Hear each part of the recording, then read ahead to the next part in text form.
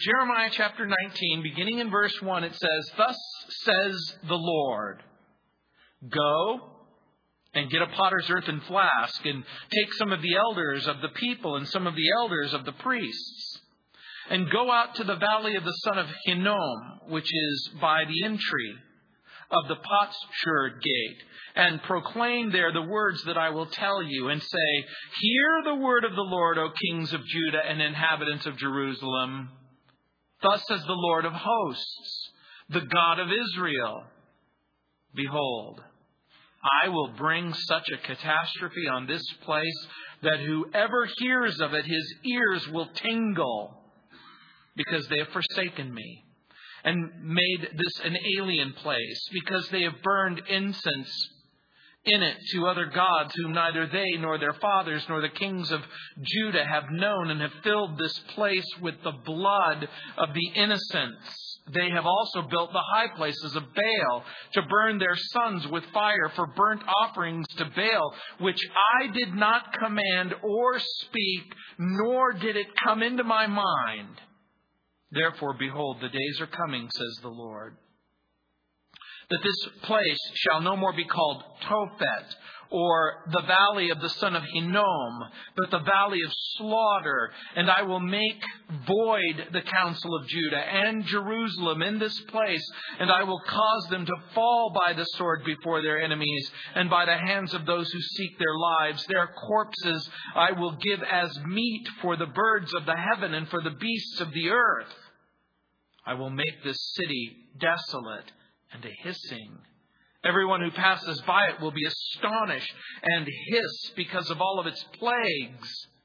And I will cause them to eat the flesh of their sons and the flesh of their daughters, and everyone shall eat the flesh of his friend in the siege and in the desperation with which their enemies and those who seek their lives shall drive them to despair.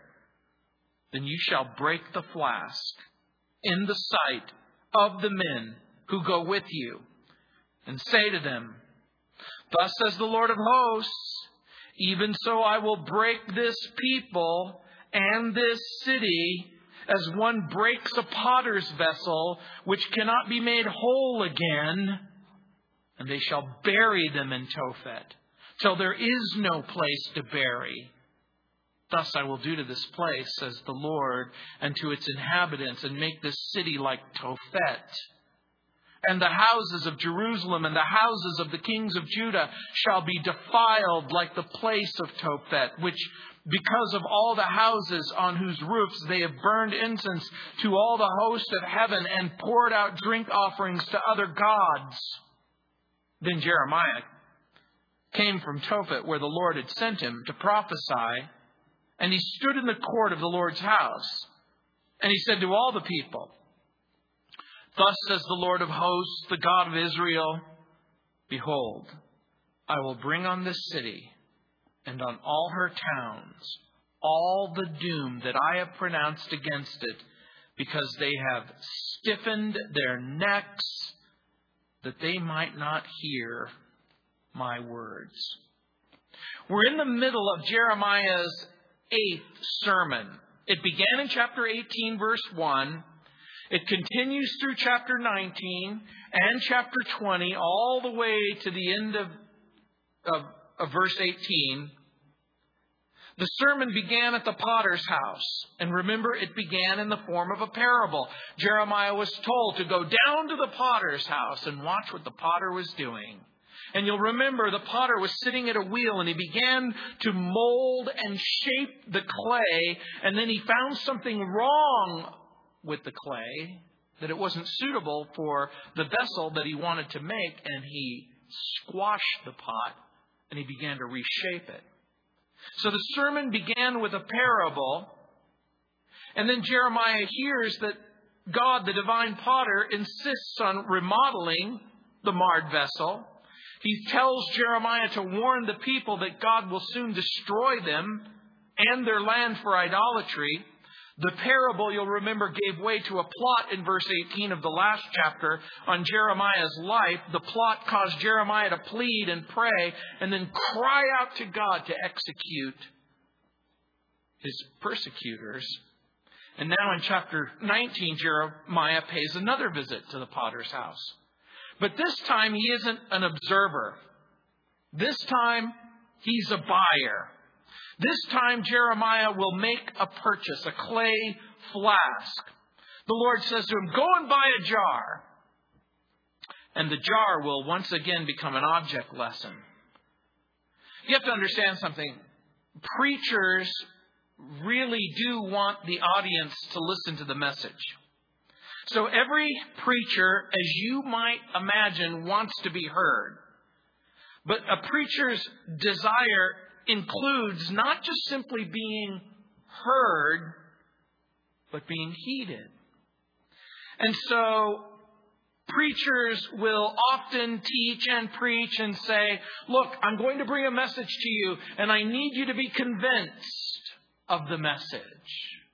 And Jeremiah, I am sure, wondered whether or not anyone was listening and whether or not anyone was convinced by his message.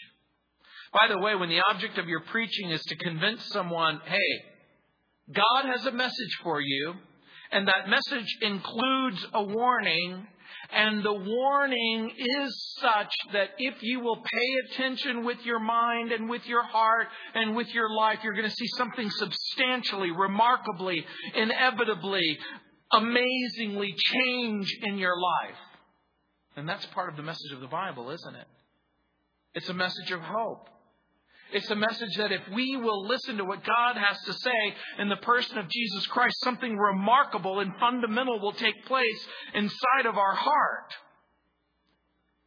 Now, when no one changes, when the preacher preaches the message over and over again, and there's little result or there's no result, you can imagine how frustrating that is.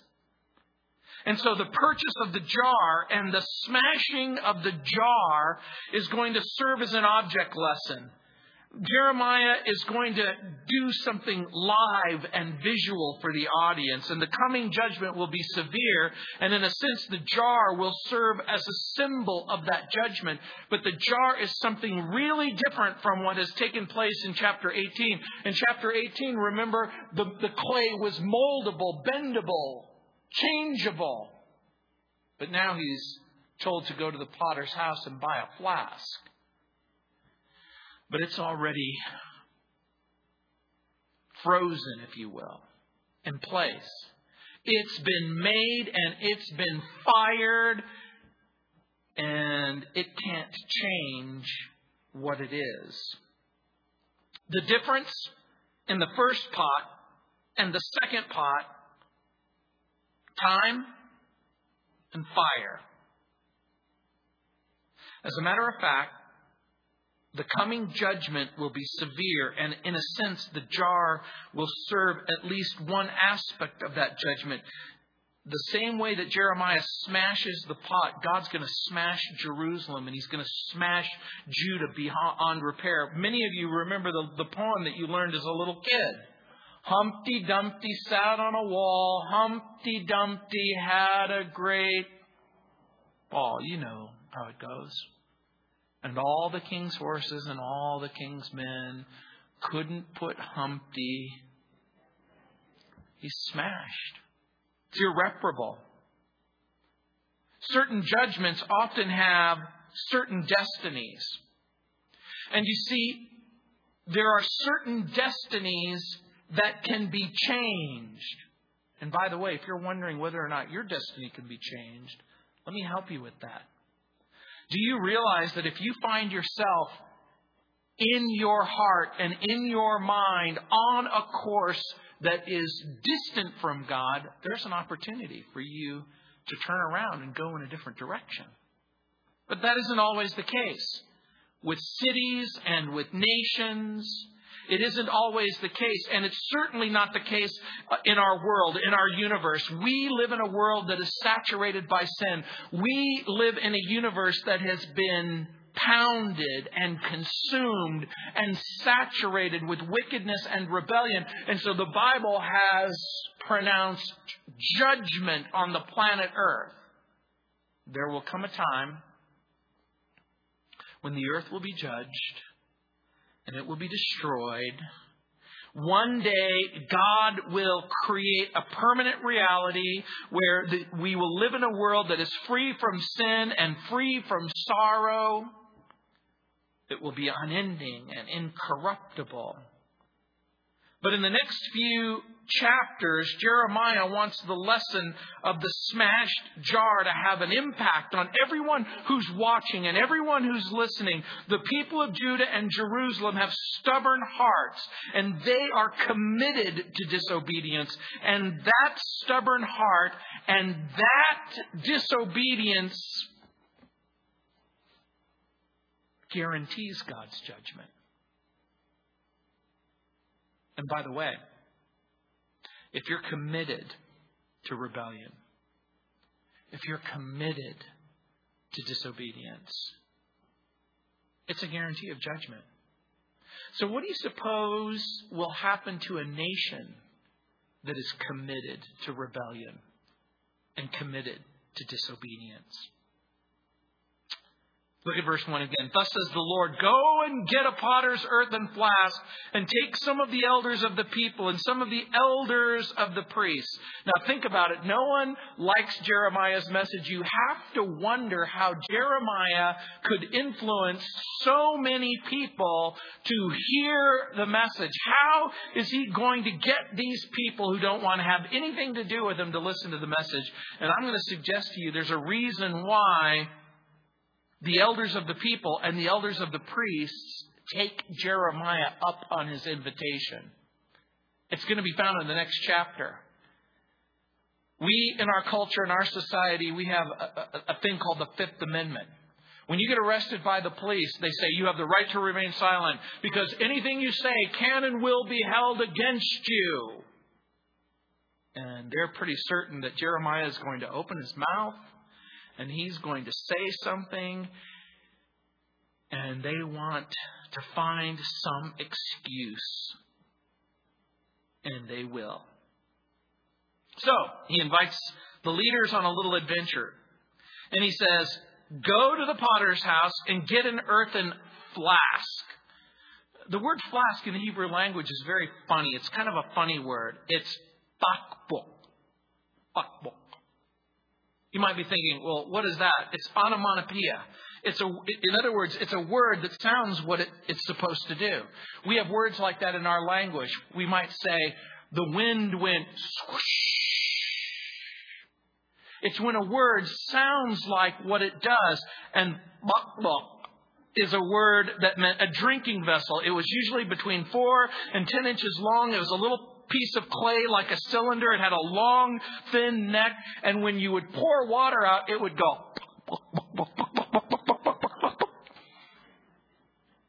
In the Greek, they have another word like that. It's when people would speak a language that you couldn't understand, they would use the word babble. You know, it's sort of like when you're hearing a foreign language and someone's speaking, it sounds like it doesn't sound like anything to you, even though it makes perfect sense to the person who's speaking it. The flask is a drinking vessel, and it's very expensive. It was delicate, and once it was broken, it couldn't really be put back together again. So Jeremiah makes the purchase. He gets the pot, the point, to motivate the leaders and the priests to repent. He's going to use a new illustration to get them to repent and turn to the Lord. And the potter's earthen flask is the point of no return. It can no longer be molded or shaped. And so Jeremiah wants a ministry that he's hoping that in the end people will hear and respond. He wants to give a message to the influential. You know, there are some ministries like that. There are ministries that say, we want to be impacting on the impactors. So who do you want to preach the gospel to? Doctors, lawyers, governors, Supreme Court justices, congressmen and senators, to the very, very rich. And so Jeremiah will begin the message in the hopes of influencing the influential. And so he's going to be a little bit creative. H.G. Wells once said, most people think once or twice in a lifetime. He wrote, I've made a reputation of thinking once or twice a month. He's trying to think outside the box. He's trying to be creative. And it says in chapter 19, verse 2, and go out to the valley of the son of Hinnom, which is by the entry of the potsherd gate, and proclaim there the words that I'm going to tell you. So the Lord gives Jeremiah a message. The sermon isn't going to take place in the temple. It's not going to take place in the synagogue. Jeremiah moves the sermon to the gate nearest the valley of the son of Hinnom. This is a gigantic chasm. If you ever get a chance to go with me to Israel, on the east, there's an east gate, there's a west gate, there's a north gate, and there's a south gate. And the valley of the Kidron, which is in the front of Jerusalem, was once a massive valley. It's been filled in over the centuries. And even now, it's still pretty steep. And then the valley of Hinnom was also a massive valley. So you have two massive valleys that meet at the very base of Mount Sinai. And so you go, and at that time, it would have been very, very steep. And it was also a dump, a trash heap. It was called the Valley of Tophet. And the reason that it became the place called the Valley of the son of Hinnom, during the time of Jehoiakim, it was a place of foreign idolatry and false worship. This is a place where people worshiped false gods. This is a place where they chose to execute their own children in the most perverse fashion. They would offer their children to the idol of Molech. And I've told you about this before in the past. Molech was a bronze statue with a burning bosom, so to speak, and they would fill it with coal, and they would heat this brass statue till it was white hot, and Molech's arms were extended, and they would take their babies and they would place it on the burning hot arms of Molech and literally fry their children to death. And because of this atrocity, because of this perversion, because of this wickedness, Josiah would turn the valley into a vast, smoldering trash heap. And so Jeremiah and his audience, they're standing outside the gate, and no doubt they see the smoldering fires and the burning garbage. Have you ever thought about having a quiet time at the dump? Just you and your family. You just, you drive out, you fill a truck full of garbage, and you go out to the dump, and then you roll down the windows and you smell the filthy, burning trash. And then you remind yourself of something. That you're surrounded by the stuff that some people live for and some people die for. Every day, day after day, they accumulate trash and they accumulate garbage and they wear it out and it's no longer valuable, and they take it to the dump and they burn it like trash. And so that's the setting for the sermon. The potsherd gate, Katzith, it's the east gate. It's derived from a similar word. In the Hebrew language, Katzith was descended from a word. It meant the place where the sun set, or the place where the sun goes down. And so it's the east gate. It's the place at the end of the day, if you will. The Targum identifies this with the dung gate in Nehemiah chapter 2, verse 13. And what a place for a sermon. Now, fast forward to the time of Jesus. Jesus will also preach in this same place. In that time, it was then called the Valley of Gehenna. It was descended from the word Ben-Hinnom, Gehinnom, and then it came to mean Gehenna. And so when Jesus was talking about the end of the world, and he was talking about life as we know it coming to a surprising and climactic close, he would refer to this valley of Gehenna as the symbol of the eternal, unquenchable fires of hell, where the worm refuses to die. It became a type, if you will, a symbol, a picture of things that have no value. So, in verse 3 it says, we go now from the jar to the judgment in verse 3. Look what it says. And say, hear the word of the Lord, O kings of Judah and inhabitants of Jerusalem. Thus says the Lord of hosts, the God of Israel. Behold, I will bring such a catastrophe on this place that whoever hears of it, his ears will tingle. In other words, now think about it. They see the smoke. They see the fire. They smell the filth. This is the place where people dump their trash. This is the place where poor people go to die. This is the place where rotting, decomposing flesh is surrounding the place. It smells filthy and disgusting. Jeremiah is speaking, but the people's ears aren't ringing. And he says, behold, I'm going to bring such a catastrophe on this place that whoever hears of it, his ears will tingle. In other words, this is so catastrophic. The crisis is so profound that it makes your head begin to buzz when you think about the catastrophe. By the way, the people at this point have already lost interest in Jeremiah's sermon. It's bad enough that they not only lose interest, they even lose apathy. Edmund Burke, who said, nothing is so fatal to religion as indifference, which at least is half infidelity. In other words, Jeremiah is once again going to bring this powerful sermon, but they're not listening in verse 4 because they have forsaken me and made this an alien place. By that he means a place that is completely foreign to what it was intended to be.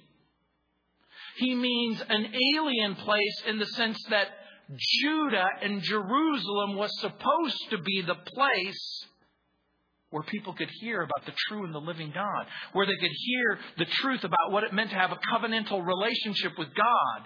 This was the place where it was supposed to be, that you could hear the words of the prophets and you could hear the words of Moses, but it's an alien place because they burned incense in it to other gods, whom neither they nor their fathers nor the kings of Judah have known, and have filled this place with the blood of the innocents. In other words, it is a place that is steeped, saturated in idolatry, and it's also a place where they have taken their future and killed it on a foreign altar.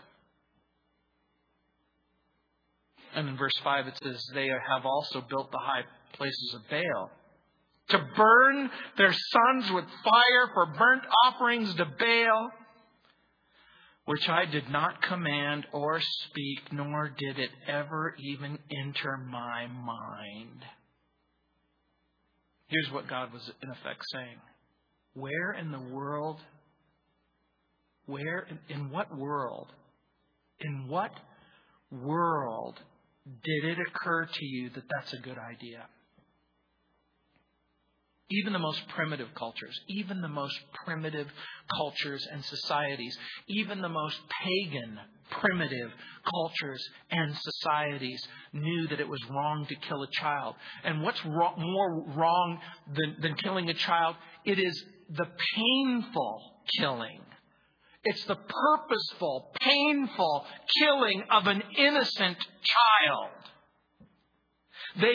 So what are the reasons that God is executing the judgment? The people have forsaken God. The people have made their nation a nation of idolatry and false religion and false worship. The people have persecuted and killed the true believers. The people have practiced human sacrifice.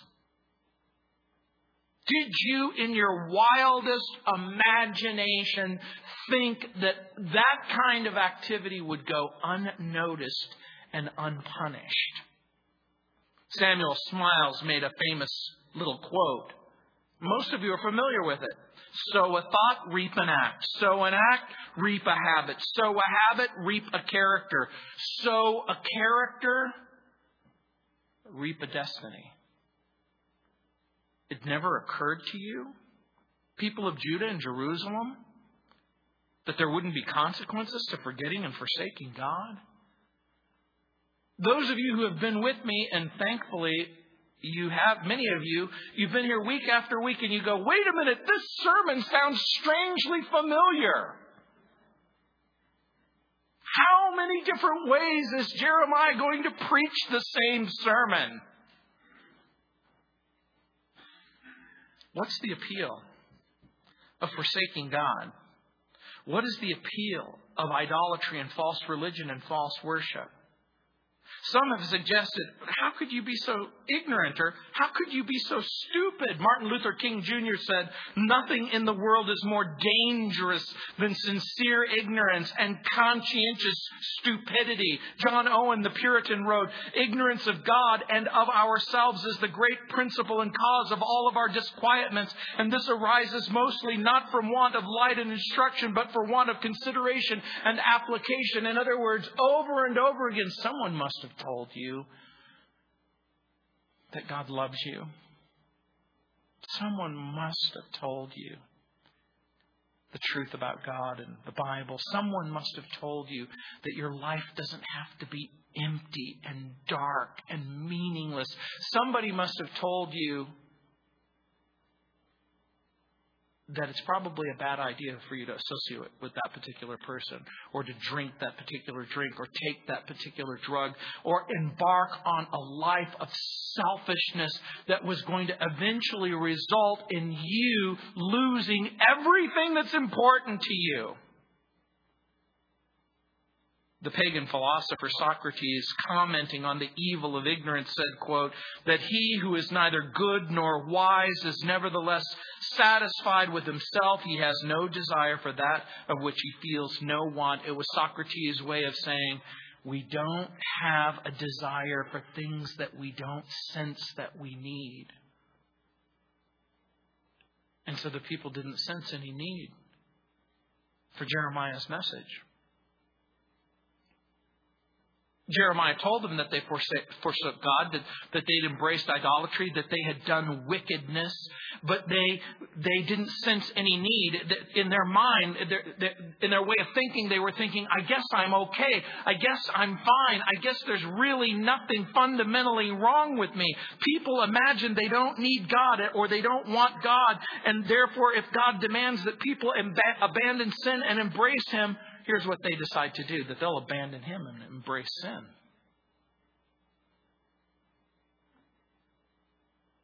And it's hard when they hear the voice whisper inside of them, turn from your sin, turn to the Savior. Live a life that's honoring to Him. And so in verse 6, Jeremiah says, therefore, behold, the days are coming, says the Lord, that this place shall no longer be called Tophet, or the valley of the son of Hinnom, but the valley of slaughter. In other words, the judgment would be so catastrophic and severe, the valley of the son of Hinnom would be renamed the valley of slaughter. Why? And I will make void the counsel of Judah and Jerusalem in this place, in verse 7. Before I focus on that, I need you to understand something about this valley called Tophet, or the valley called the son of Hinnom. I'm going to paint a picture for you that I hope you'll understand. They're standing on the side of a cliff where trash is burning. And it's a deep, deep cliff. Have any of you ever seen the Grand Canyon in real life? Raise your hand. In real life, you've seen the Grand Canyon. How many of you have seen the Grand Canyon at least in pictures? You've seen pictures of the Grand Canyon. Those of you who have seen the Grand Canyon in real life, I want you just to imagine, and those of you who've seen it in pictures, I want you to imagine that you're standing at the very edge of the Grand Canyon, and now I want you to imagine it filled with every dead human being in the United States of America. 300 million plus men, women, and children. Could 300 million men, women, and children fill up the Grand Canyon? You would think not. But you would be wrong. It would make a sizable dent even in the Grand Canyon. Jeremiah is standing on the very edge of the valley of Hinnom, and he's in effect asking the people to imagine the chasm filled with all of the dead people in Judah and Jerusalem. Imagine the bodies stacked one on top of another. I've had something similar to this happen in my real life. After September 11th, 2001, when the planes crashed into the Twin Towers, the 15-acre pad that was the Twin Towers collapsed. The two towers collapsed, killing 3,000 United States citizens. Do you know how many 18-wheel trucks it would take to load the body of 3,000 dead Americans? Imagine a tractor trailer comes. It's an 18-wheeler. And you load up the first one. And then you load up the second one. And then you load up the third one, and the fourth one, and the fifth one, and the 10th one, and the 15th one. And when you finally come to the 18th truck, you would just now be filling it up with all of the dead bodies that died at that site.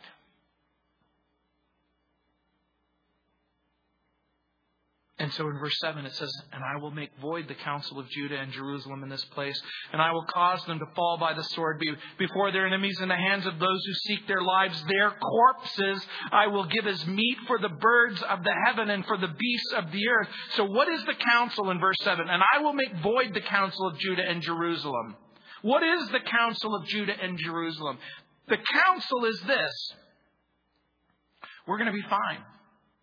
There's nothing wrong. There's no invading army. The judgment is a big, fat, stinking joke. Jeremiah is trying to scare you. He's trying to make your life miserable. He's trying to give you the heebie-jeebies. He's trying to get you to sweat, and he's trying to make you feel bad. But the truth is, we're going to live out our lives in peace and security and safety. We're going to live to see our children and grandchildren grow up in prosperity. But their hopes and their dreams will be shattered. They want what you want. A safe place for your children and your grandchildren. But for Judah and Jerusalem, it's not going to happen. And you know, sometimes we live so close to the edge that we sometimes think that nothing bad could ever happen to us. Even though in the last several years, over 100,000 people died in a matter of 6 minutes when a tsunami hit. And it went from East India it actually began in the Indian Ocean and then carried itself to the shores of India, around the Pacific, around the rim there. And 100,000 people died. 1,000 more people died at Hurricane Katrina. People died. 200,000 plus people in Port-au-Prince in Haiti. Think about the number of people dead in China, the number of people dead in Turkey, the number of people dead in Chile. When you least expect it, all of a sudden the earth starts shaking, the ground swells, the ocean rises. But here's Jeremiah's message. Your hopes and your dreams will be shattered, and the people will be killed by an invading army, and their corpses will be eaten by carrion birds and wild animals. And then in verse 8 it says, "I'll make this city desolate and a hissing. Everyone who passes by it will be astonished and hiss because of all of its plagues." In other words, he's saying, I want you to envision a capital that is an object of horror. We're talking about the kind of horror and catastrophe and crisis that takes your breath away. I've seen it on occasion. I've gotten tiny glimpses of it when I went to New Orleans after Hurricane Katrina. And I drove through the neighborhood that my family lived in and grew up in. And I saw my father's house where it had been filled up with water up to 17 feet high. And then I saw my sister's house and it was completely washed away. And I went through the neighborhood and it looked like a bomb exploded. It looked like the aftermath of Hiroshima or Nagasaki. Or you go to ground zero and you see 15 acres of 2-story buildings, and you walk in and you smell the trash and the fire and the burning flesh, and you get some idea of how something so magnificent could become so rotten so quickly. And that's the vision. Desolate, hissing, horror. In other words, Jeremiah is trying to create an image that will literally take your breath away. And in verse 9 it says, "And I will cause them to eat the flesh of their sons and the flesh of their daughters. And everyone who shall eat the flesh of his friend in the siege and in the desperation with which their enemies and those who seek their lives shall be driven them to despair." In the world of an observant Jew, the most disgusting thing that an observant Jew could do is embrace cannibalism. It's disgusting.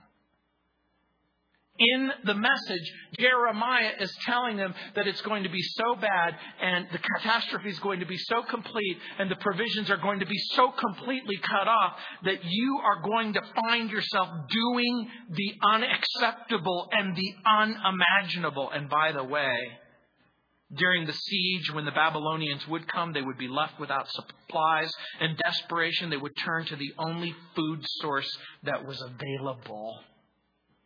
And if you don't believe me, read Lamentations chapter 2, verse 20, where Jeremiah records the fulfillment of the prophecy as people in absolute despair turn on each other. There's such a fine line between civilization and chaos. You would think in one of the major American cities in America like New Orleans, how is it possible within a matter of days that it becomes like something out of a bad zombie movie? Where chaos reigns. Where you're surrounded by water, but none of it you can drink. And you find yourself on an island of hopelessness. Despair is a hard and a cruel master. And he says at this point in the message, this is the commandment of the Lord. Hey, Jeremiah, at this point in verse 10, "Then you shall break the flask in the sight of the men who go with you." At this point in the drama of the message, he goes, lift up the pot and then with all of your might, smash it to the ground.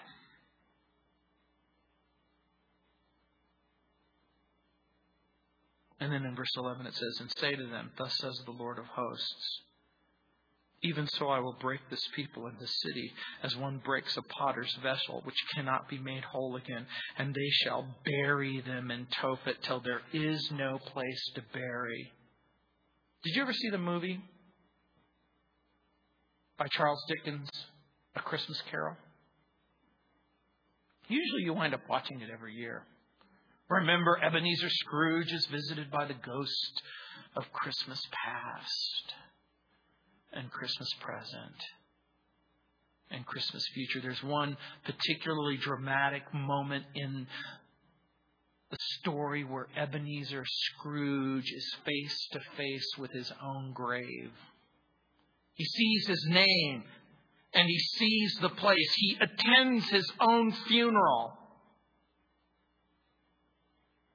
When I was in New Orleans, I went to the place where my grandfather and my father are buried. In New Orleans, the graves are above ground because in New Orleans, everything is below sea level. And if you bury a body, if you dig in the dirt of New Orleans, there's so much water in this place that literally graves will be washed away. And so there's stone mausoleums. And in the stone mausoleum, where my grandfather is buried and where my father is buried, I imagined this place being the place perhaps where one day I will be buried. And I can place my hand on the stone where my grandfather lies buried and where my father lies buried. And I can imagine my name under their name in the same place. And what Jeremiah is inviting them to do is to look at the dump, the trash heap, and the garbage and saying, you might have prepared a place where you thought you would be buried with your ancestors, but I want you to look into this pit, and I want you to see this garbage dump because I want you to see the place where they're going to find your body, where your rotting corpse is going to decompose in the not too distant future. Jeremiah preaches the same message that he's preached at the garbage dump. He lifts the clay vessel. He puts it in a place where everyone can see it. I wonder if he raises his voice, or I wonder if he whispers.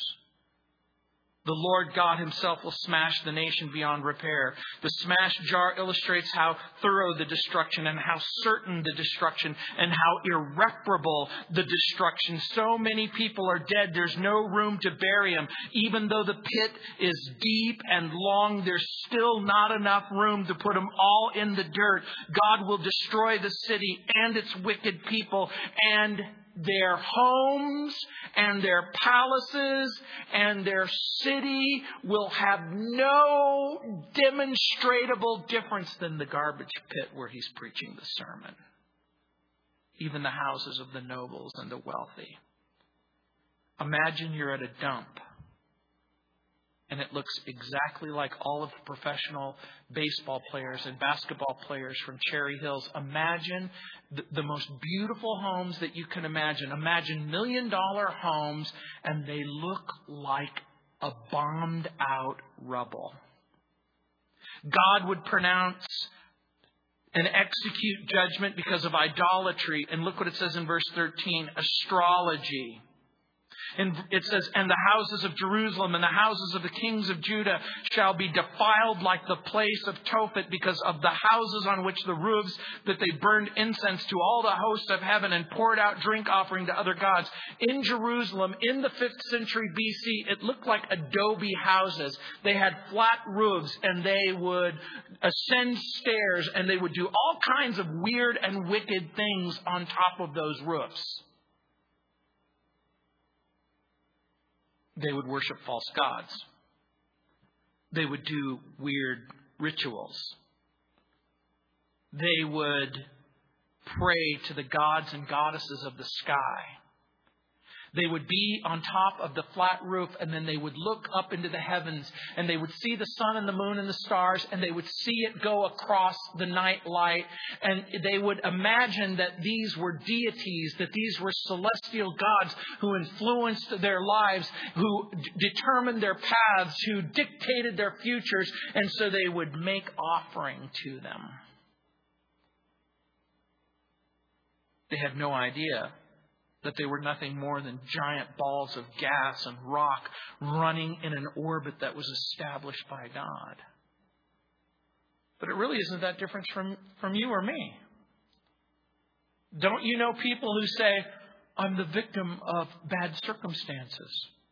I guess fate has dealt me a bad blow. They think that their lives are dictated by the government, or they're dictated by the economy, or it's dictated by their mother or father or brother or sister. They think that their lives are controlled by other people, and the Bible says that your life is not controlled by other people, but your life is it's being controlled by God. That there's a real, true, and living God who controls all things, who establishes all things. And in verse 14 it says, Then Jeremiah came from Tophet, where the Lord had sent him to prophesy. He stood in the court of the Lord's house, and he said to all the people, so he leaves the dump. He returns back through the gate. He goes back to the temple and he preaches an abbreviated version. He'll leave the garbage dump, return the gate, make his way back to the courtyard in the temple. And in verse 15 he says, Thus says the Lord God of hosts, the God of Israel, Behold, I will bring on this city and on all her towns all the doom that I pronounced against it, because they stiffened their necks and they have not heard my words. So he preaches the same message in shorter version. He gives the reasons. The people are stubborn, stiff-necked. The people rejected the Lord. Now, this is the key concept. They'd rejected the Lord. They'd rejected the Bible. They'd rejected the message. They were willful and wicked, and they chose to commit themselves to wickedness rather than God's commands. In the book of Ezekiel, chapter 7, verse 27, it says, the Lord says, I will deal with them according to their conduct, and by their own standards I will judge them. In other words, God says, I'm just going to do what you think is right. What do you think should happen to a liar? And what do you think should happen to a thief? And what do you think should happen to a criminal? And usually the way it works is, if someone takes something from you, what should be their punishment? If someone kills your mother, your father, your brother, your sister, what should be their punishment? If someone steals your stuff, what should be their punishment? If someone lies to you, what should be their punishment? If someone falsely accuses you, what should be their punishment? God will one day judge the world. But we must never forget the reason why God must judge the world. It's because of the stubborn human heart. It's because of the people's refusal to repent. In Psalm 96, verse 13, it says, For he is coming to judge the earth. He shall judge the world with righteousness and the people with his truth. You know, the Bible teaches the fact of judgment. But the Bible also teaches that judgment really takes place in three ways. In the past, and in the present, and in the future. How has judgment taken place in the past? Well, guess what? It took place on the cross of Calvary. In a very real sense, the judgment that has taken place in the past has taken place at the cross, and at this judgment bar, Satan was judged. His power over the believer was broken. Here, the sins of the believer were judged and put away. In a very real sense, this thing called the cross resulted in the execution of the one and only sinless person who has ever been on the planet, your Savior, Jesus. But in that judgment, you find hope and redemption and reconciliation and wholeness and wellness. Oswald Chambers said, all heaven is interested in the cross of Christ, all hell terribly afraid of it, while men are the only beings who more or less ignore its meaning. And just like the message of Jeremiah to a dying city and a dying state, the message of the cross seems stupid to people who have no idea that it is the one message that will ensure their forgiveness and redemption and reconciliation. There's a present judgment which is taking place daily in the life of the believer. It talks about it in 1 Corinthians chapter 11, verse 31, and 1 Timothy chapter 1, verse 20. This continual judgment goes on in the life of the believer. Or a judgment from God. Because we refuse to listen and obey and grow in grace. There must be a constant and continual judging of personal sin in the life of the believer, it says in 1 John chapter 1, verses 5 through 7. And then there's a future judgment, even of the saints, of the living nations, a great white throne judgment, a judgment for fallen angels. The judgment of the saints takes place in the context not of sin and salvation, but rather of works and rewards. It's called the judgment seat of Christ. Saints are in mind in 2 Corinthians chapter 5, verse 1. In 1 Corinthians chapter 4, verse 5, which says that those who are judged shall have the praise of God. And by the way, that's never talked about by the wicked. This is a judgment not for destiny, but for adjustment, for reward or loss according to works, for position in the kingdom, everyone according to what they've done. Does your life matter? Yes. Does what you say and do matter? The answer is yes. Christian, your sins were judged at Calvary. Christian, live your life in a way that's honoring and pleasing to God. You know, Jonathan Edwards famously preached, "You have been once more warned today. While the door of the ark yet stands open, you have, as it were, once again heard the knocks of the hammer and the axe building of the ark to put you in mind that a flood is approaching. Take heed, therefore, that you do not still stop your ears. Treat these warnings with a regardless heart and still neglect the great work which you have to do, lest the flood of wrath suddenly come upon you, sweep you away, and there be no remedy." He preached this sermon over almost 300 years ago. Listen to the sound of the hammer and the axe as Noah and his sons build the ark. Why? Because it is the instrument of redemption. It is the instrument of survival. It is the redemption of how to survive the upcoming flood. And what is your ark? It's Jesus Christ the Lord.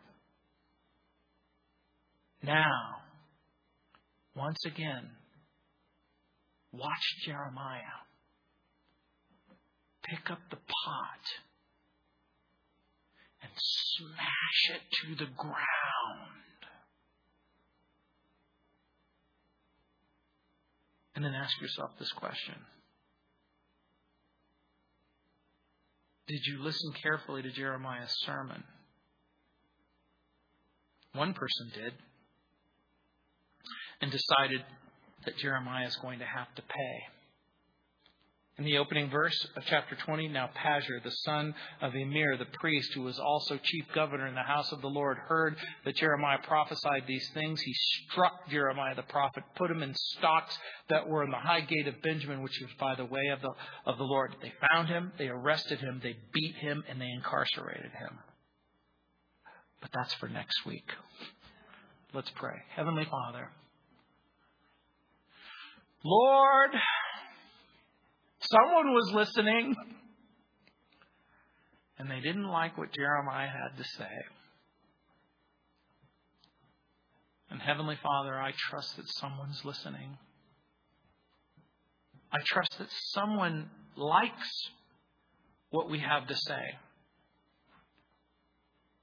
That judgment, though certain, need not be irreparable. Heavenly Father, we know that our sins were judged on Calvary's cross.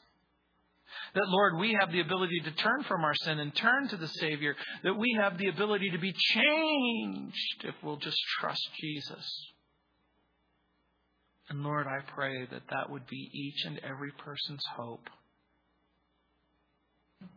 That they would turn from sin and turn to the Savior. That they would not be content to hear the pot shatter and simply walk away.